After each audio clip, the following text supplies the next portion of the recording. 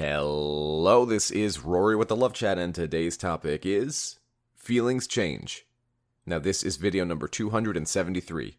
If you have a question you would like for me to consider featuring on the Love Chat, please write it in a comment below, and if you enjoy my videos, I would be so very grateful if you'd subscribe and hit like. If you'd like coaching on your situation, I do offer private one-on-one coaching. Just visit my website, thelovechat.net/coaching. Now then, let's talk about how feelings can change. There are times when I speak with so many of you, and one of the core fears that a lot of you bring to the table during the coaching is that you are afraid that you've learned how to win the game. You've learned what parts of the relationship you did that led to its failure, and you understand more clearly what parts of the relationship your partner had did that contributed to its downfall. But now you're afraid that you won't get a second chance because their feelings will never change and they're happy and it's over. So I'm in a weird position here because I get to see firsthand all of the experiences that you guys are having and all the changes that are happening in the situation. But you guys are mired down with all of these emotions and feelings, and things just aren't easy when you're in that state of mind. It's so hard to think that there will ever be a positive change in your direction simply because you've had so many negative changes in your direction, right? Your partner lost interest. They don't want to work things out. They walked away from you. There's race riots. There's coronavirus. You've been quarantined. There's all these negative things happening. And so it's so easy to shake your fist at the sky and say, see, look at my misfortune. Life just doesn't want me to be happy. I get that. I do. But we're in need of a reframing, because sometimes what happens in a breakup situation is that you're being called to change part of yourself for the betterment of you rather than for the other person. Most times, breakups don't just randomly happen, right? There's a problem, and either it's with you or with them or with both of you, and that problem needs fixing. Your job is to identify that problem.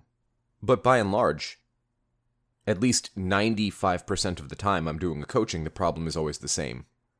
Here's how it goes. I was dating this person.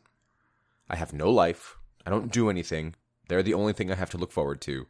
And then they broke up with me. So obviously that particular part of the equation is in need of repair. And if you fix that part, well, guess what? You have a lot of healthier, happier relationships. But it's always met with the same rebuttal. Sure, but Rory, what if I don't get a second chance? And this is the part that's a bit hard to answer because I am not a mind reader. I'm not a future teller. None of these coaches are. No psychotherapist, no psychiatrist, the best behavioral analyst in the world cannot tell you what's going to happen next. We don't know. We can make guesses and suggestions and theories based on past behavior, but by and large, we cannot with certainty tell you what's definitely going to happen next because life just doesn't work that way. But what I can tell you is give you realistic examples of times where feelings did change, even in you, and you did look at a situation differently given the benefit of time. So, obviously, the context here is relationships, but it's funny how we apply all of these different mental health theories to everything else, but when it comes to relationships, we're sort of like, no, it doesn't work that way. Think about school. For those of you who are out of high school or out of college or university, and when you were in it, you hated it. Or maybe when you were in it, you loved it. Doesn't matter. When you were in it, you felt some type of way. And when you got out of it, with the benefit of time, I'm not saying you looked back at the whole experience as positive or negative depending on your initial feeling. What I'm saying is you began to notice different things about it you appreciated more. For example, when I was in college, the workload drove me crazy, and I was not having a good time of it. But I've been away from college or any sort of university for years now, and I always look back and regret one thing. I regret that I didn't spend more time with friends. I regret that I didn't make bigger use of the community I had. And that's one of the main things I miss about university. The community. Now it's hard, because if you want friends, guess what? You gotta go out and you gotta go make them. So I feel differently now that I have the experience of time and seeing what the other side of the fence, so to speak, the other greener pastures, had to show me. But the only reason I'm able to look at it this way now and say, yeah, you know what, when I was in it, I didn't like it, but now that I don't have it, I'm like, shit. The whole reason I'm bringing this up is just to illustrate the fact that feelings do change. I gave you one example, but I'm sure you can think of 1,000 different examples. And I hate to break it to you, but it is no different when it comes to romantic love. Simply because we're emotional and we think it's not going to happen, we forget the whole point where we're biased and negatively thinking right now. So of course we don't think it's going to happen. You're going through a breakup. No duh, you're thinking negatively. And speaking of that, if you need additional help with your breakup in terms of mental health therapy, I have partnered with BetterHelp, HELP.com/Rory, RORY.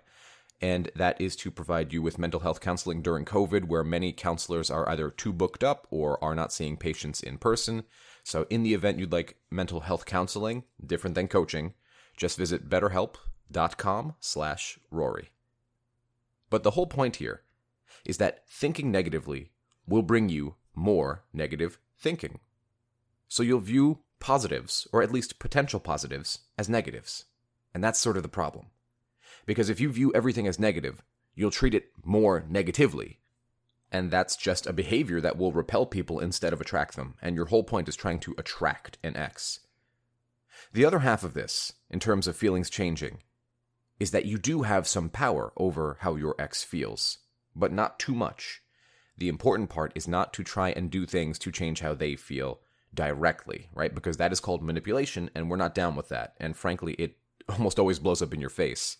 Or God forbid your ex found out you were trying to manipulate them, and then it's done. It's just done. No, what we can do is the personal work I'm always yammering on about. Look, I'm going to just be plain with you. I'm going to drop the professional act for a second.